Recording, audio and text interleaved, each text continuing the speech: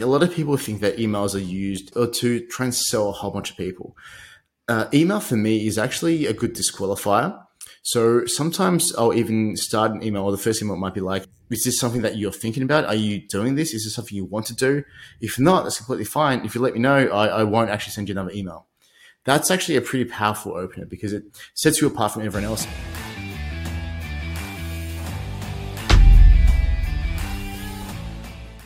Hey everyone, welcome back to Innovative Mind. So, a little bit of interesting information. This is my third podcast that I'm actually doing today. So, 3 in a row. So, and I am still pumped as my first one, and I'm really excited by this guest who is here, Wang. I don't know if you've heard about him, but he is the founder of Growth Labs, so another marketing agency. So I had some really amazing marketing agencies owners on here previously, but Will is someone that has been on my radar for about 2 years, I would say. I've come across, heard his name, heard how much great stuff he's done within the marketing world, how quickly he has achieved success. And a lot of business entrepreneurs has mentioned Will to me. And I got the pleasure to actually get introduced to Will last week, and we got into chatting and finding out, but I still haven't found out about his journey and how he's got to such quick success from what other people say. He might say it's different. So I thought, let's bring him on, find out a little bit about his journey.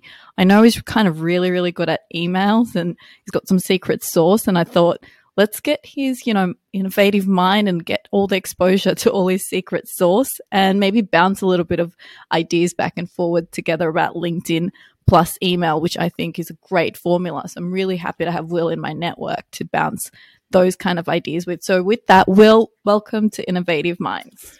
That was such a good intro. Thanks, Melanie. I hope I can live up to that amazing intro there.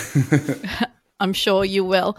So I guess, Will, you've been on my radar for some time, and I want to know, like, people just always, whenever they talk about you, they're like, Will, and he's had such quick success and great success, and I'm like, oh wow, and he's done it so quickly. I guess I was like, kind of, whenever I heard that, I was like, wow, what's the journey and how has he done it? So can you walk me through, like, is the journey as like quick as what people are looking outside and looking in, and what's the journey been? Why are people saying this? It's definitely not. Definitely not. Like, it's funny when you say that, because when I look at it from where I'm sitting, I'm like, how are we still so small? How are we not double where we are? So I think I've been in business for about 6 and a bit years now, coming up to our 7th year in business. So the agency's taken a while to kind of do its thing. The first 2.5 years were super rough. Like, we were just, didn't understand the right product market fit, didn't understand the right service offering, pricing, packaging, literally had no clue what the heck I was doing.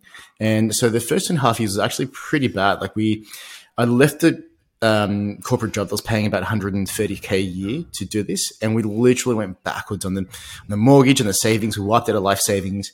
And so at 2.5 years, we're at the point where I was thinking, well, I've gone back 10 years financially. I need to go back and get another job. And so that was kind of where we were up to, 24 months in, right? It was just crazy.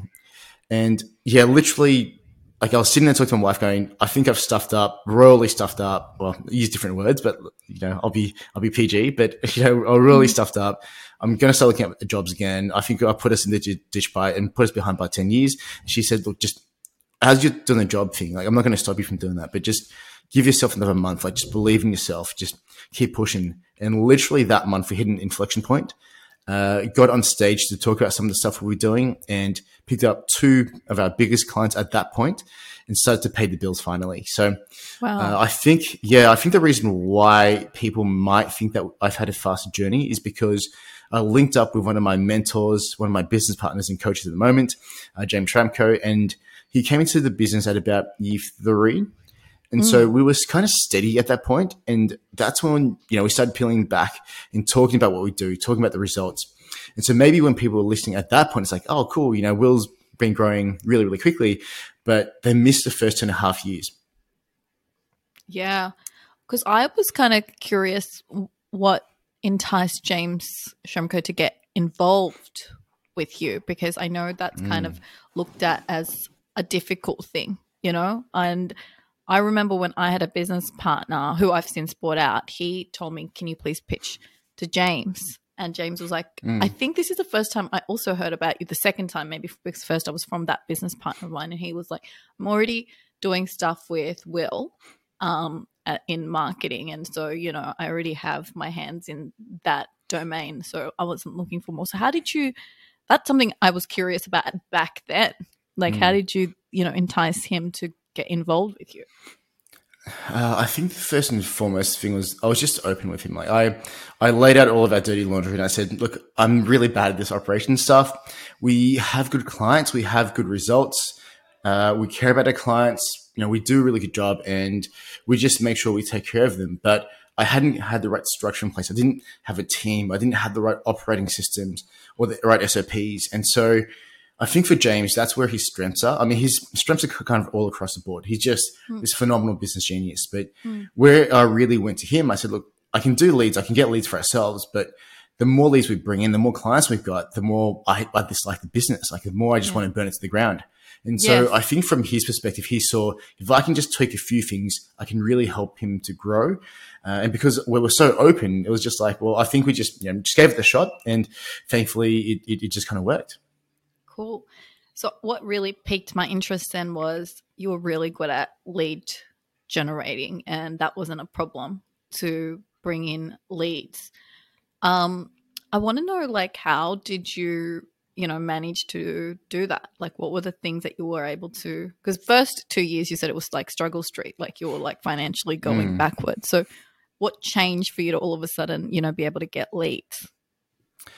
So I think what changed, it wasn't so much the lead side because, you know, I was hustling. We actually had, funnily enough, the same number of clients when we were struggling versus where we are now, right? Yeah. I think it's just understanding, narrowing down on what we're good at and charging the right pricing and working with the right clients. So I used to go to every single networking event I could, all of our Chamber of Commerce's, all of our BNI stuff. And if you go to enough networking events, talking about something like social media marketing, it was kind of like the height when everyone's like, I need to be on socials. I need to be on socials. So leads wasn't actually an issue because everyone's like, yeah, I've got $500 a month. And so we were charging literally like $1,000 a month or like $1,500 a month and doing everything like SEO, social media posts, ads, like everything in the sun. So it was just getting out there and just shaking hands and hustling was how we got leads. But then when we got a little bit smarter with it, we started kind of eating our own dog food because actually how the email thing evolved was I was in a desperate state where I'm like, look, let me just, I can't cold call because I'm an introvert. I don't like the phone. I'm going to all these networking events, but I'm not meeting the right people. The right people for me are probably sitting behind their computers doing what I'm doing. So let me try cold emailing.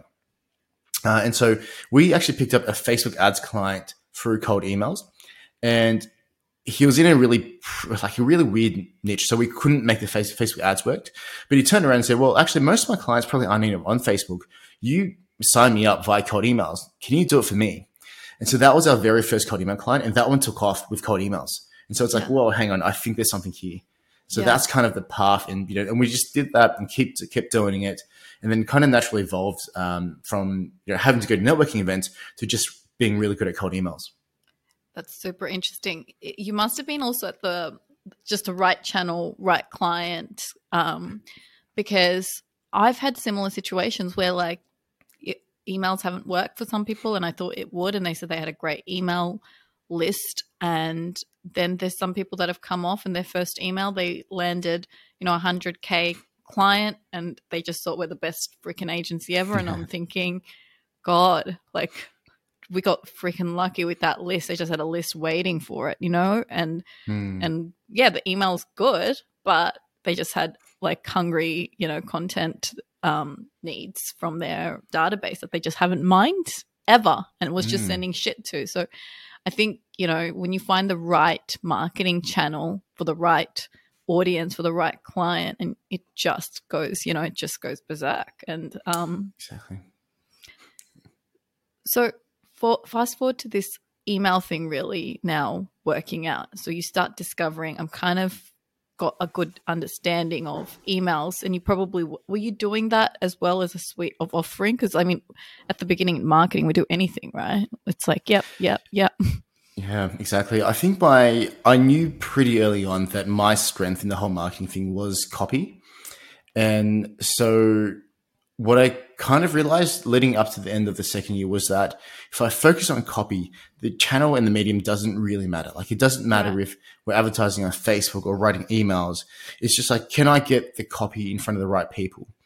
And so that was kind of when we started going towards the journey. And the more closer we've gotten straight to the copy, so taking out the element of Facebook, taking out the element of all this other stuff, the easier it is or has been for myself and my clients to get leads, because ultimately, like, if the copy shines through email, they're not getting distracted by scrolling for 1,000 other things. It's literally right there, and they've got to make a decision: do I care enough to reply or not?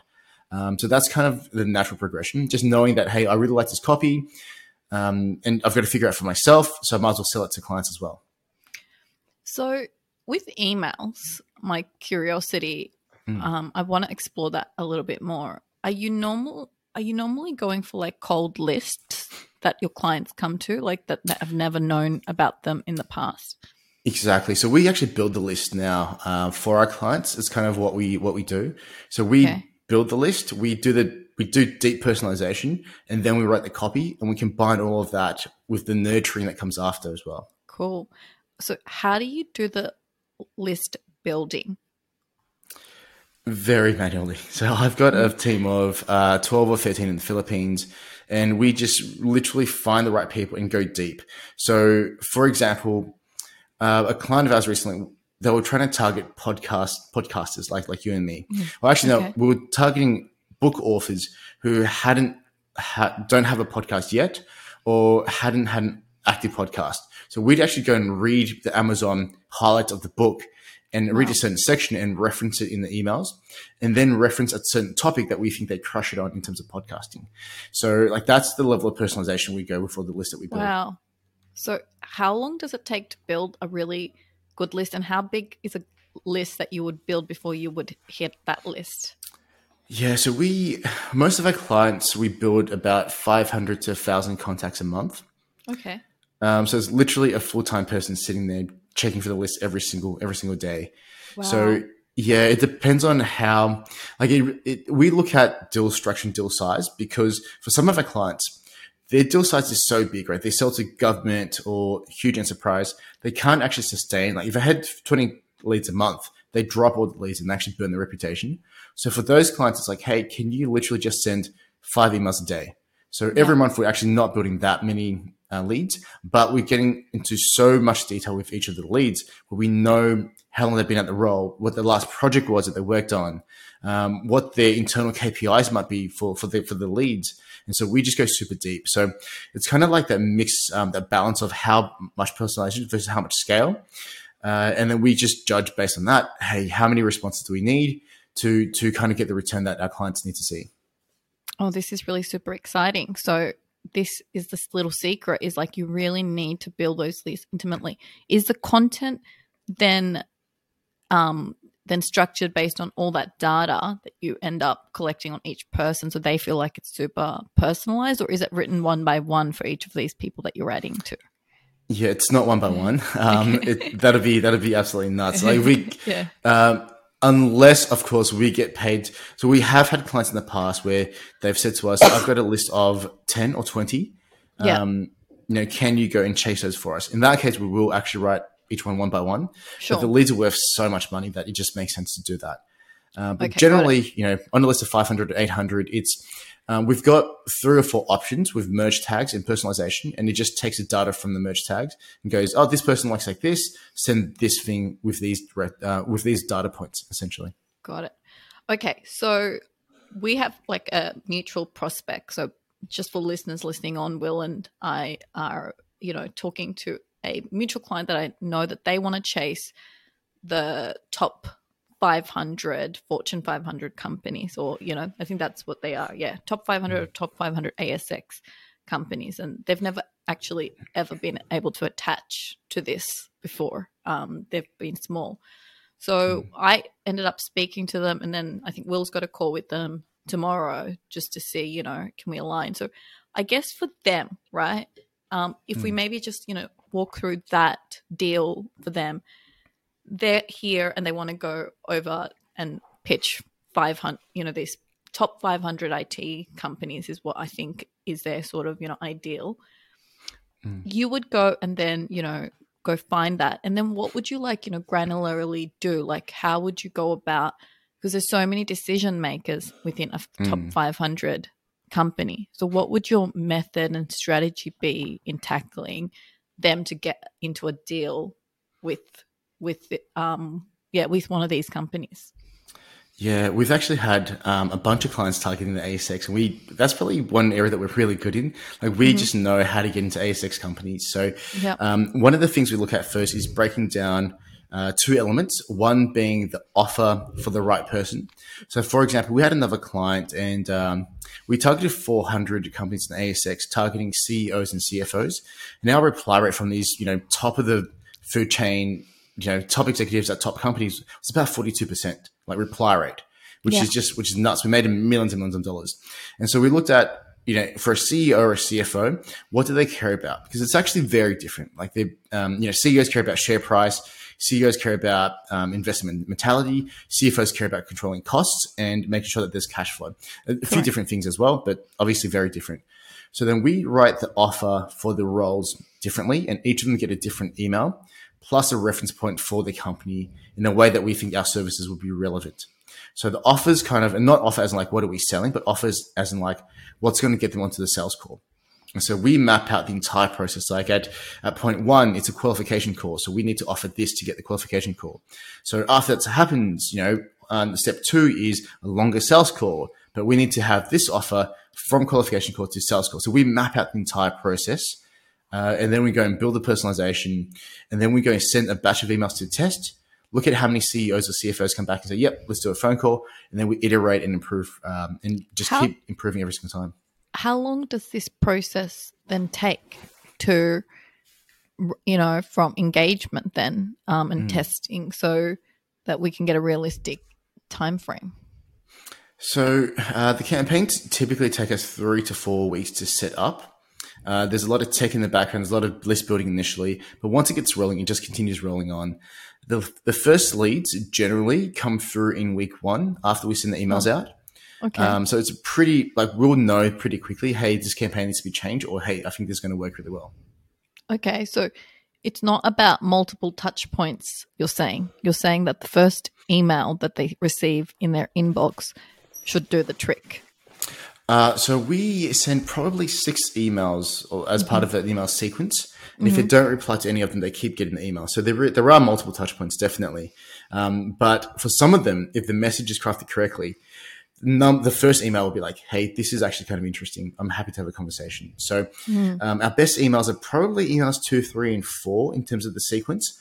But we also get leads coming in from the first one.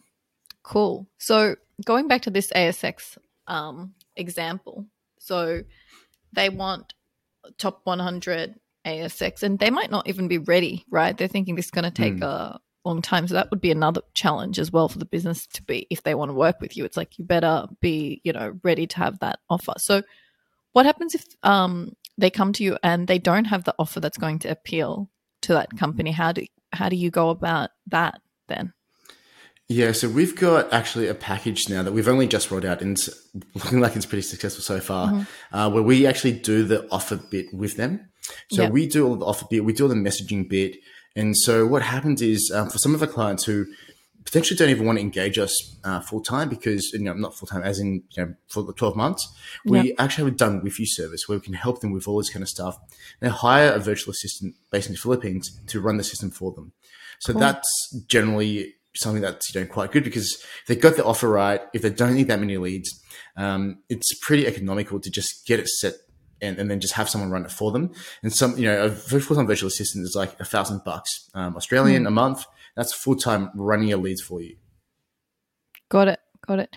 So if we now have this person that's researching and data mining for you, consistently adding to it, they've got like, they know how the flow will be. The 6 emails are written, which they will go through.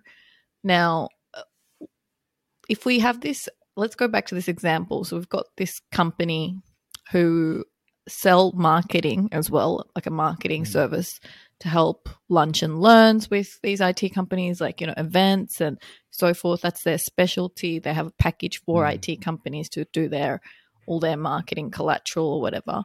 So how would you go about then positioning to the decision, like say they think that the decision maker is the CEO. They could be completely wrong in that, but say that they think this and they come to you and they say this is the decision making. What's the secret then in how you would say market them, and what would be the first email and the subject line, and what are like best practices going through your mind as I'm asking you this that you would be putting in? Yeah, that's interesting. So they run lunch and learns for their clients. Is that kind of That's one of their, I think they are like a marketing provider for IT companies. Gotcha. So in that kind of case, my thinking around emails is like a lot of people think that emails are used to to try and sell a whole bunch of people. Email for me is actually a good disqualifier. So sometimes I'll even start an email, or the first email might be like, "Are is this something that you're thinking about? Are you doing this? Is this something you want to do? If not, that's completely fine. If you let me know, I won't actually send you another email." That's actually a pretty powerful opener because it sets you apart from everyone else, saying, "Here's what we do lunch and learns we do," because they might not even be in a position where they care. Like they might not just lunch and learns may not be, or even lead generation might not even be the number one thing for these companies. So if you set a qualifier at first, or ask the question, is this even top of mind, or in the back of your mind, that's a pretty good place to start. And then you can always go and offer, hey, here's a case study, or here's some information. Here's why I think it'd be good for you. But just come back to me and let me know if I'm on the right track. Got it. Is there any like best practices for like the subject line in emails when you're first going cold? I mean, there's a few that have worked historically.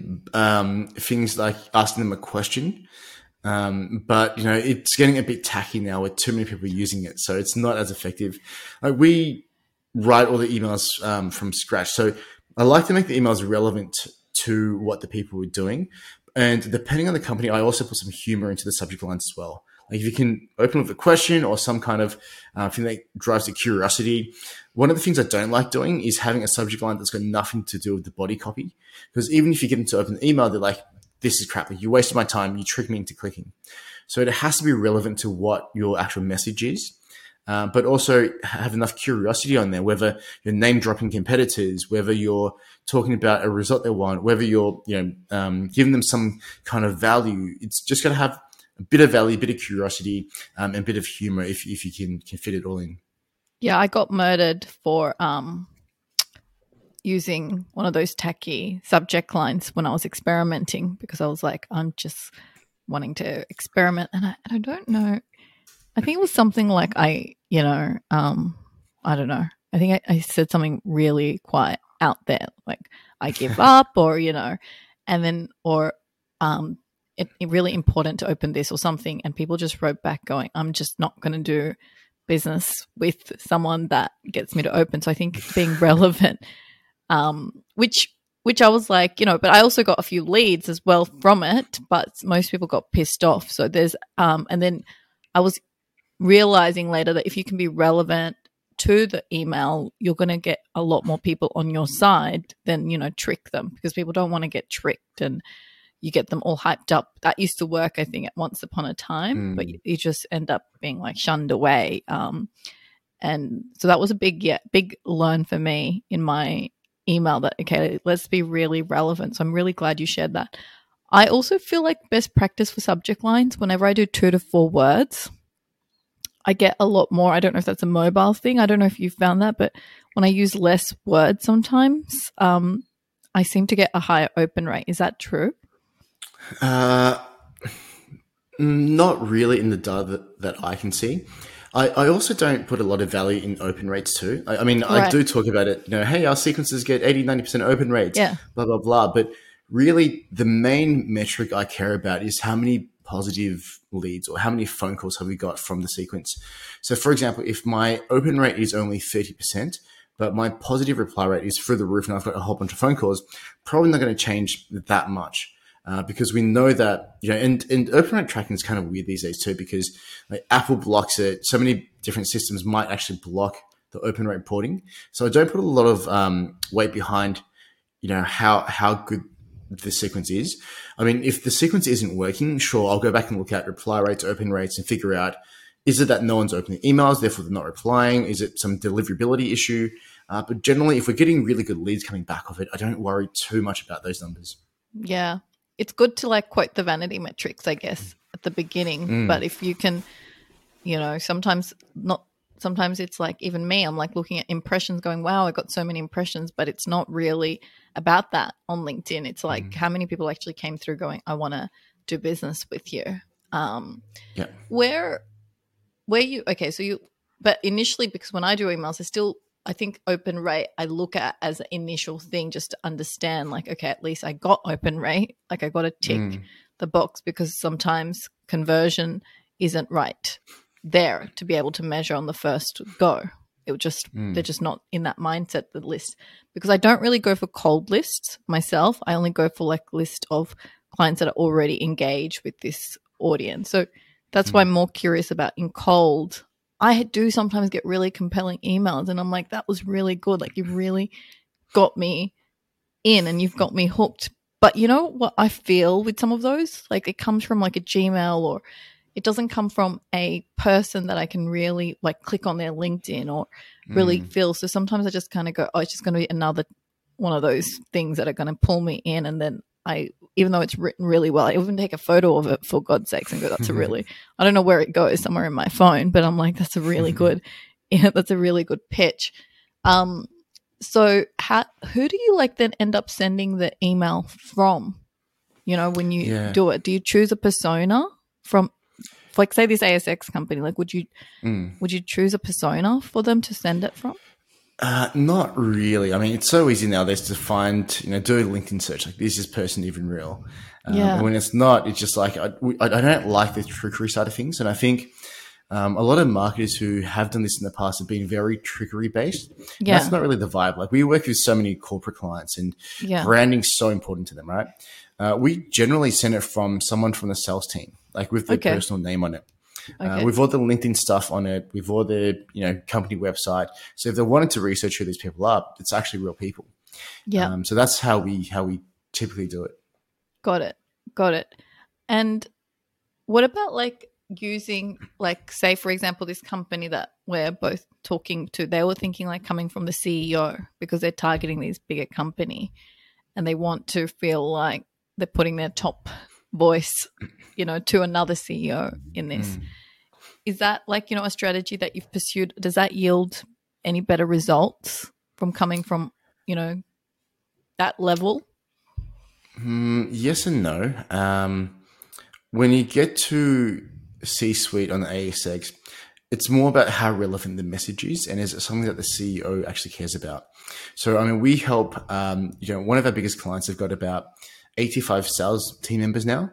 So if we're prospecting to CEOs, it's hard to say that the email's coming from the CEO when, he runs this $230 million a year company. Yeah. So it's all about how the relevancy of message. I haven't found a massive issue. Like obviously you don't want to have sales, or I'm trying to pitch you stuff on your title. Yes. But other titles like client success manager, solutions manager, that's worked well in the past too. Got it. So it's not really about the positioning. It's about the value that you can provide. But in some cases it can be. It just depends. Like I'll give you a solid example. If you're inviting CEOs to an event, it doesn't have to come from another CEO. Yes. But if you're inviting them for a one-to-one coffee chat, maybe it would be advantageous to come from CEO. But it depends on the company's size, right? If you're a one-man band, like it doesn't really matter. Whereas if you've got 200 employees and they've got 200 employees and you're just like meeting of co-CEOs, like, that kind of makes more sense. But generally, I think that's probably the last thing we optimize for. Got it. What about the body? How long is like optimal for the email? Like short, long, like what are you trying different messages throughout that 6 sequence? Definitely different messages. So we've got long emails, short emails. They've all worked in the past. I think it's one of those things where I forgot who said the quote, but the quote was something like, I didn't have time to write you a shorter letter, or um, I probably should remember. I quote it so often, but I probably should know who said it. But it's one of those things where some products and services, you do need a few more lines to explain the relevancy to the audience.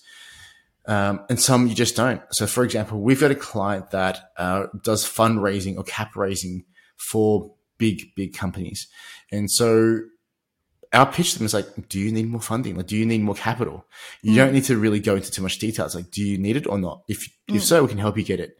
So that one's a short email. But then we've got other clients who, the business consultants, but they've got this special spin, and it's kind of unique what they do, but they're also titled business consultants. So they kind of fit into the masses.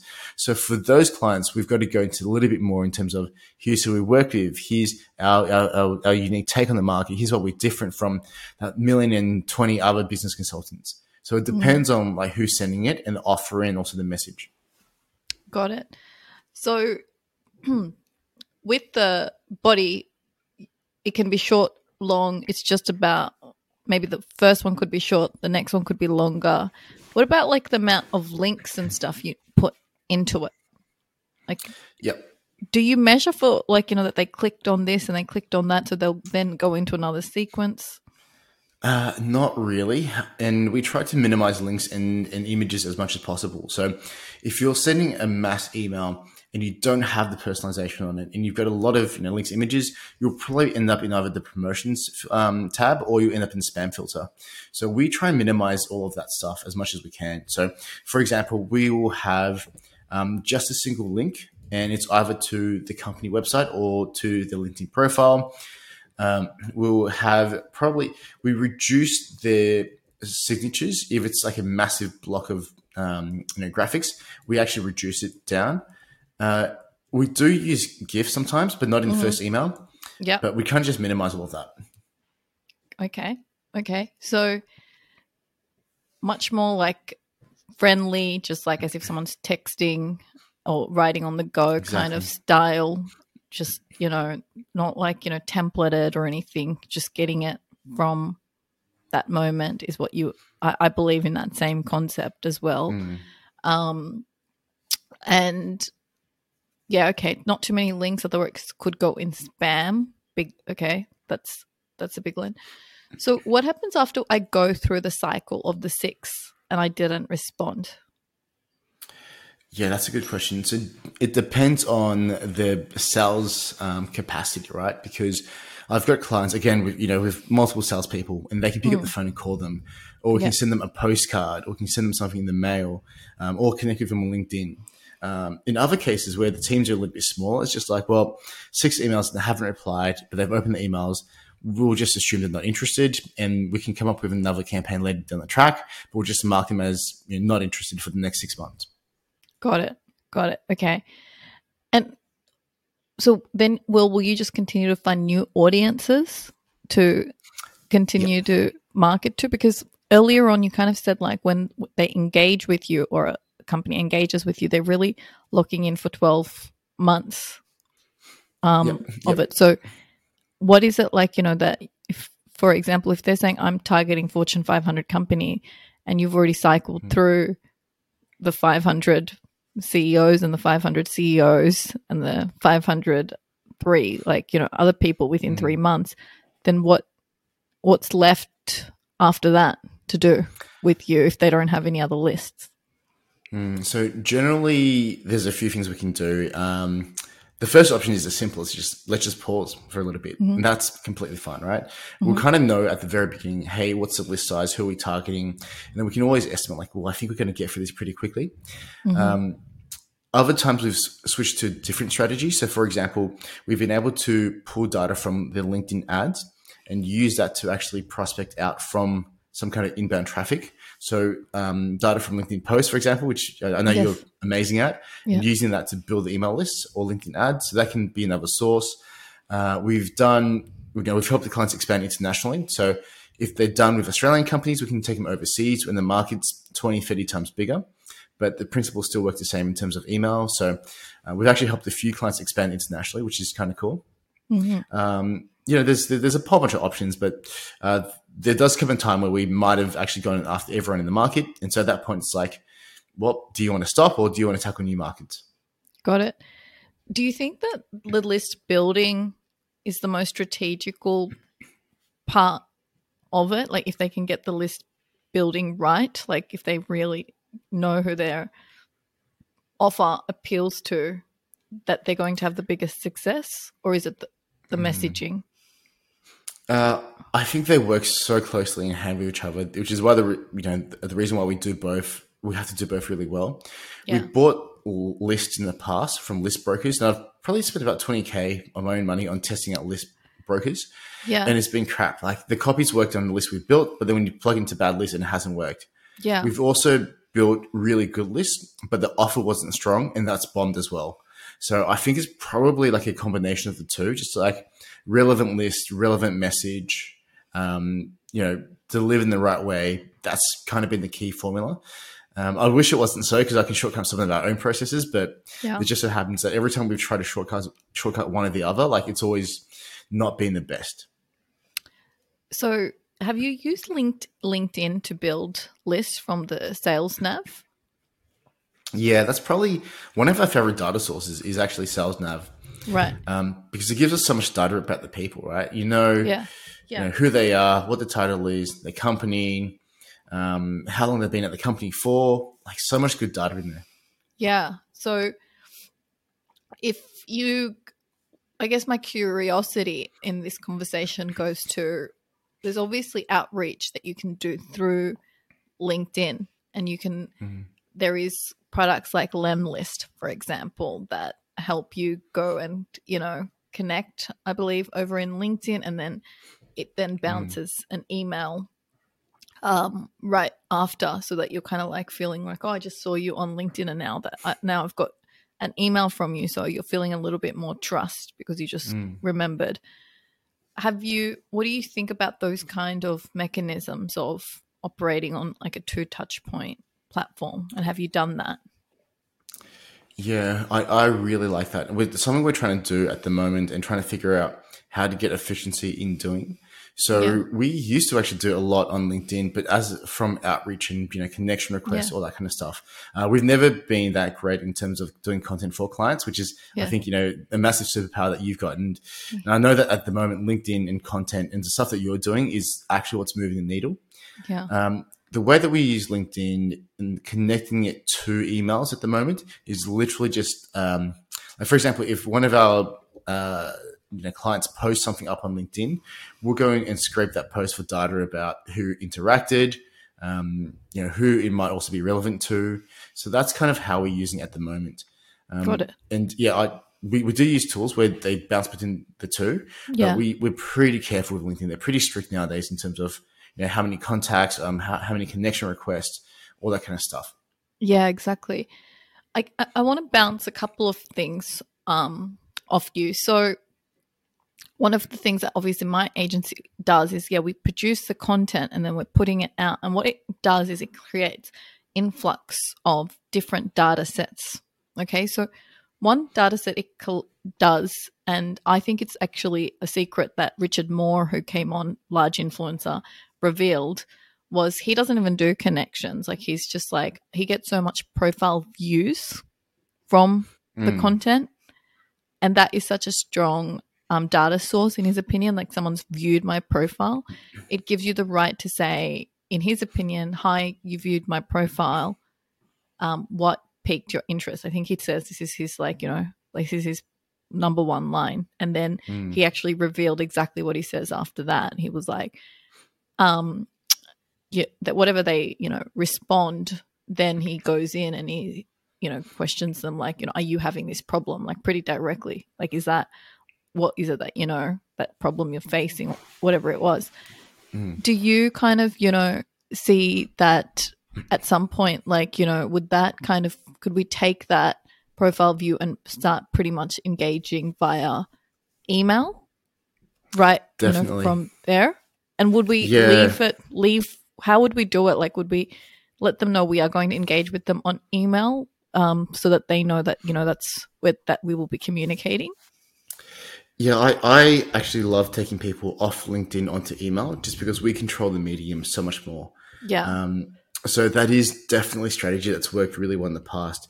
Yeah. So the idea of, creating posts with not even connecting, getting people to view a profile, reaching out to them on LinkedIn, and jumping off and taking the conversation through to email. So, for example, if we talk about Lemlist, I actually know G who found Lemlist quite well. So from that, I would definitely message people who have seen the profile, and you're completely right to say, hey, just saw you stalking. I'd make a joke out of it personally. I say something like, hey, just saw you stalking my profile on LinkedIn. What's going on? Why? What's the reason? What got you interested? I think it's a great line. And then just have a natural conversation via email. Yeah. Yep. Got it. So you would take them straight away off. And so we can actually see opens, which we can't get on LinkedIn messages. We can see it at a much more bulk view rather than the inbox, which is very confusing, I guess, on LinkedIn to manage. That is quite difficult. And they're probably getting like a million messages on LinkedIn every single day as well. So moving to inbox already helps you stand out against everyone else trying to pitch them something. Yeah. Okay. Another data point that is super interesting is once you post content, you get all these new connection requests that you get built every single day or month or wherever you accept it. So naturally people start this a list called follow, so people can follow you. So most of my clients get this follow list, and then they actually request to connect with you, so they become your new connections of recent. And I think that's again another they could have also viewed your profile as well to connect with you, so you're probably going to pick them up on that profile view. But there is people that I think you get the overlap there, but that's where I was like, oh, okay, there's another opportunity to do something similar, that now we're connected. That's an opportunity to open conversation as well. Yeah, exactly. I mean, there's so many ways to do it. And my thinking at the moment, and the way that I'm taking my business, is using all the functionality out there as a way to build like a newsletter and also a community. So rather than going directly for the sale, it's like, hey, if you've seen some content from me, if you viewed my profile, chances are you like the content that I put out. Do you want more of it? Can I add you to my email list? I think that's, especially if you don't need leads right now and you're building for the future, that's a really strong play to have. Yeah. Like, to give you an example, Will, the girl that, that you're going to talk to tomorrow, she said that she almost forgot about me, even though she introduced me to one of my best clients that I have, because she mentioned me. And she said, because she just follows me, I've never connected with her before. She goes, I just follow your content, but I was on the hunt for marketing agencies and I forgot that, I had already heard good things and I'd already seen. And I was like, oh my God, like if I had done that tact of making sure all my followers that are not connected to me are actually going, thank you so much for following me. I really appreciate this. I'm going to actually add you to my newsletter, or I'm going to add you to my community where I actually just share insights to keep you in the loop. And then I stayed consistent. She wouldn't have forgotten about me, because she almost signed a marketing agency that day that I spoke to her, and she goes, okay, I better not sign. Right. And I'm going to talk to this, opportunity. So can you imagine like the loss that we might be having? And these people have been following for months and they are doing business, but you're completely forgotten about. So that follow button, when someone follows you and hits that, it's so important to, I think, create this email or some other touch point, because there's just no guarantee that if on LinkedIn that they haven't hopped on, or they didn't get to see you because the algorithm didn't perform for you. It's really risky. Yeah, it really is. And I mean, like nowadays leads are worth so much more, right? It's so much more competitive. Yeah. So for me, like the ability to take someone off LinkedIn into your email list, that is just like, I think that's, people sleep on it, but imagine how quickly you could build an amazing email list by just going to your LinkedIn followers or, people who've engaged with you, just asking them, hey, do you want more of this kind of good stuff? Yeah. And that's the opportunities. That's, the email list. I do most of my selling via email list. If it's not direct referral, it's people on my email list. Probably about twice a year, I'll make an offer to my list. Every other week it's just like content and value in entertainment. But Got it. invariably, if I ever need clients, we sell out just by going to the email list. So I Yeah. think the true power is that engagement, right? Like just keeping it top of mind. And then when people are ready for it, they'll have a conversation with you. And I love how you said, you only have an ask twice a year, and I really think that you're operating like Justin Welsh of LinkedIn, like, banking the time when it's time to ask, not asking every freaking sign off, but giving. So when you ask, you really are getting the influx of leads, I find. But if you ask every time, it doesn't work. I'm glad you said that because I literally just bought his course today. So I'm glad he has the same mentality. Yeah, he does. He thinks you should like literally wait and do not, wait. If you've just offered something, give. So yeah, that is exactly his mentality. What about like there is like when I look at LinkedIn myself and I just feel so overwhelmed again by another data point, like, okay, there's all these people that liked my comments. All these like likes and all these people that commented, but not just mine. I can scrape other people's as well. So I can just go over and see who liked Will Wang's post and I can just, scrape that and go, oh, hey, I think that, Will does emails and, I just thought I'd connect with you. He's my friend and I'm really into LinkedIn. Like the opportunity is like so big to scrape at the moment that it almost, I felt overwhelmed by the data points that are available over there that I was like, oh, you can go and say that's my friend, we share the same second degree. Like, you can go so deep to build lists. But still, I think that in my mind, I'm like, what is the best way? Like, do you kind of just go the easy route and just go, okay, let's go to Sales Navigator, let's go ICP, let's just do it because you find it so overwhelming as to where to go and look and scrape and it's scraping aloud? So I think it depends on the context. Like for ourselves, and I'll speak for it because I've got clients kind of who are all of the spectrum in terms of simple to very complicated and difficult. But for ourselves as an agency, the way I look at it is there's no end to the opportunities and how we can leverage the data. But if we keep getting stuck in the like, hey, we could do this, we could do everything, but what's the one thing? So I think it's with consistency over like new shiny objects. So for example, for ourselves, our big play at the moment is launching content. So I'm going to take a play out of your book. I'm going to follow what you say, do a lot of content, look at my followers and look at who's liking my content.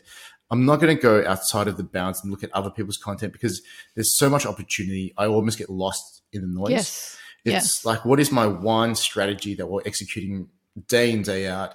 And we'll review that strategy in 3 or 6 months' time once we've got enough volume through. Volume being, have I reached 10,000 people? What were my results from 10,000 people? Without the data set, it's like I can try everything and it might work, it might not.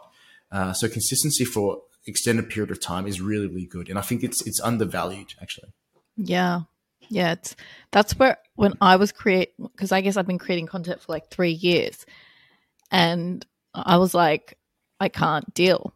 Like profile views are like 4,000 every 7 days, like freaking like all the content reactions are so much. So it became so overwhelming for my little small team that we just didn't do anything at all. Like it's just like, oh, we could do this, we could do that, we could do this. And it's like, no, we just need to focus on operationalizing the business. We can't even take any more at this point until we operationalize it. So it's really super interesting to hear that. Sometimes, I wish I was like simpler is like dumber. Like I actually wish my brain was like dumber. Like that I don't have to think about so many things. Like it just was like there's only profile views. That's all I could think. I think that's the problem with people who run marketing agencies because naturally we've got to keep on the forefront of marketing, right? It's this continuing learning process. We get used to like learning, executing and doing really fast things. But, as I've evolved as an entrepreneur and as my business has grown, I'm starting to hang out with bigger and bigger business owners. And some of them, run $100 million a year businesses. You sit down with them and go, well, actually, they're no smarter than you and I. They've just been either doing it for a longer period of time and just stuck in their lane and not got shiny object syndrome. Or they've just got to the point where they're like, no, we just do this one thing. We just do direct mail and that's it. And they've Yeah. just done it over and over and over again to the point where they've just perfected or close to perfected the one thing that they're doing. Whereas I think for me, like me personally, I'm just like, oh, we can do this. Now, tomorrow I'm going to be on LinkedIn. Now, next I'm Yeah. going to be on YouTube. Like, it's just a Yeah. little bit too much. Yeah. So I think that's what it is. It's like, I think it's a Hormozy quote, simple scales and complex fails, which I Yes. love that quote. Like it makes so much sense to me. Oh, I agree with you. Like there were so many times I was like, oh, we're going to publish all the LinkedIn thought leadership into YouTube and we're going to put it into TikTok and it's going to be amazing. And then I was like, at least smart enough to be like, let's try and do it myself. And I realized I'm like, I'm just creating a havoc. I just like, they don't, for my team, like now I need to get access to 4 different platforms. You have to be an expert on all 4. You're right. Like just keep it simple. This is what it is. This is going to feed you for a really long time if you do this well, and keep it like, like do one thing really well before you get into the second thing really well. And Yeah. I think with LinkedIn, the best thing that I have seen is do LinkedIn plus email is sensational. Like you're just moving one traffic here, right there. There's usually emails that can be bought or cleaned, using Hunter or something like that. Like it's just such a close market and it's B2B. It's such a strong B2B Exactly. of how corporates want to operate, what they look at every day. It's Yep. the most complementary way I've found, in order Yeah. to operate. I mean, our strategy going forward, and we had this goal of, we actually changed the goal since, but we had this goal at the beginning of the year of doubling the agency because I spent the past 18 months working on operational and also delivery stuff and team and hiring. So we've got the capacity to double. So I was like, let's double it. And so our entire strategy behind doubling was literally looking at it daily, weekly, monthly. So every single day we sent 20 cold emails out to leads. Every single day we're spending $100 or more on ads. And that was it, right? Daily. That's it. If we do those 2 things, sweet, done. Yeah. Weekly, it's like one piece of long form content on YouTube. Yeah. Whether that's I'm on someone else's podcast, I start my own podcast, I just do videos on YouTube, whatever that is.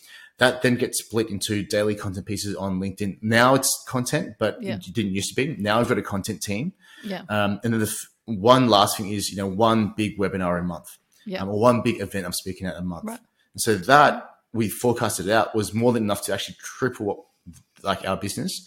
I mean, since then we've changed. I'm like, I don't know if I want this massive agency. We're pretty good where we are now. Let's just do other businesses or buy businesses and all that kind of usual jazz. But it's like just small things consistently done would get you so much further than new shiny object stuff every single time. I agree. I remember when I first started my email newsletter and I was like so consistent for like literally 12 months, right? Like, and I was like losing my shit by 8 months. I was like, I'm giving all these people so much things. And I was getting good vibes. Like, I love your email, love this, love that. And I was like, God, like, why isn't this converting? And I was learning, I was just learning the flow, but I was building my brand to this list of people. And I was really, really early on. But then when I actually made an offer at 12 months later, it came and there was like, leads. And I didn't have a great list. I had like list of small entrepreneurs, medium entrepreneurs that just scraped my LinkedIn people and had pushed them through and thought that's it. I mean, you can do it so much better, but I just think, at the beginning when you start any channel, like you're just learning and you can't expect that it's just going to be like, oh, perfect, because you don't even know who your market is. You also don't know the messaging. You are figuring shit out. And like you said, but once you get really honed down, you can just do one marketing channel and do it really, really well, 2 things, and it will do wonders. You just got to be consistent and do it well and make sure that it's actually, being listened to and people are getting it. And simplicity of it, I've seen people go massive just doing podcasts and then they just chop it up and put it on LinkedIn. That's all they do. Exactly. I mean, I had a mentor who co-founded a tech company which went public about a couple of years ago, right in COVID. So he became a billionaire and stopped mentoring. He's like, no, I don't need to do this. Have a full refund. But he built his business. His business at the moment does about 200 million a year US. Wow. And he built it up to 30 or 40 million before he stepped out of the day-to-day CEO role. His whole strategy of growing was cold emailing. Like that was it. So one channel to build to 30 mil a year before they even turn on a single dime of advertising. So Wow. that was nuts. And just really good focus. Just keep testing until you find what works and just tripling down on what works and what scales. And I think, as marketers, especially, I'm very guilty of this. So I look at new channels every single day, but that's why I've got people in my corner be like, hey, no, you haven't maximized cold emails. Why are we looking at, programmatic advertising on TikTok? Like, it just doesn't make sense. Yeah. Do you spend a lot on mentors?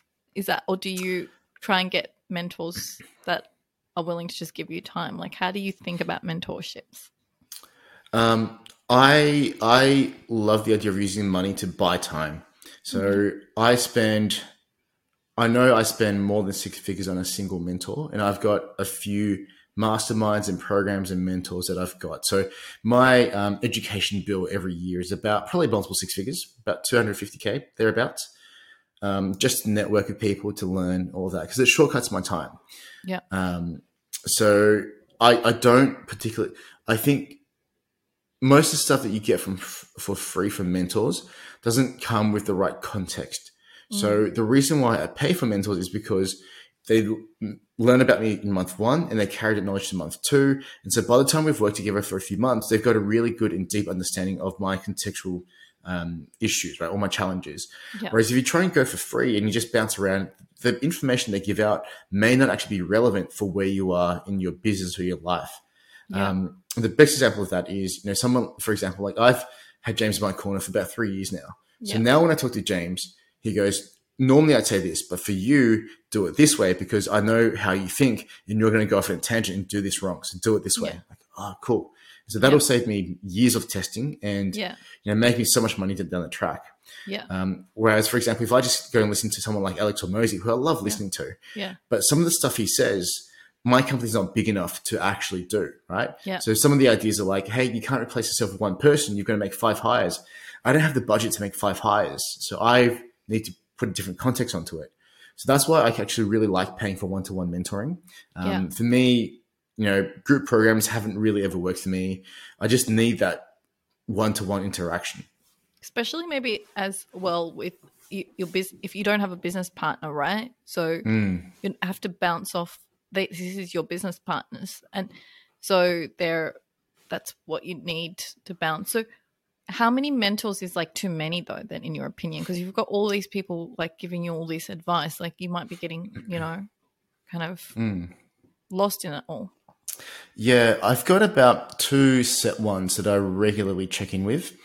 And then I've got a couple that I'll go to for specific issues. So James is kind of my everything mentor. It's like, hey, James, I'm thinking about doing this. What do you think? And he'll come at it from a lifestyle perspective as well, which I think sometimes a lot of mentors can miss, right? He'll say, sure, you can go and build your agency to 10 mil a year, but what are you doing about time with your kids? Like how much of that are you willing to sacrifice? And I'm like, none. So I don't want to do that.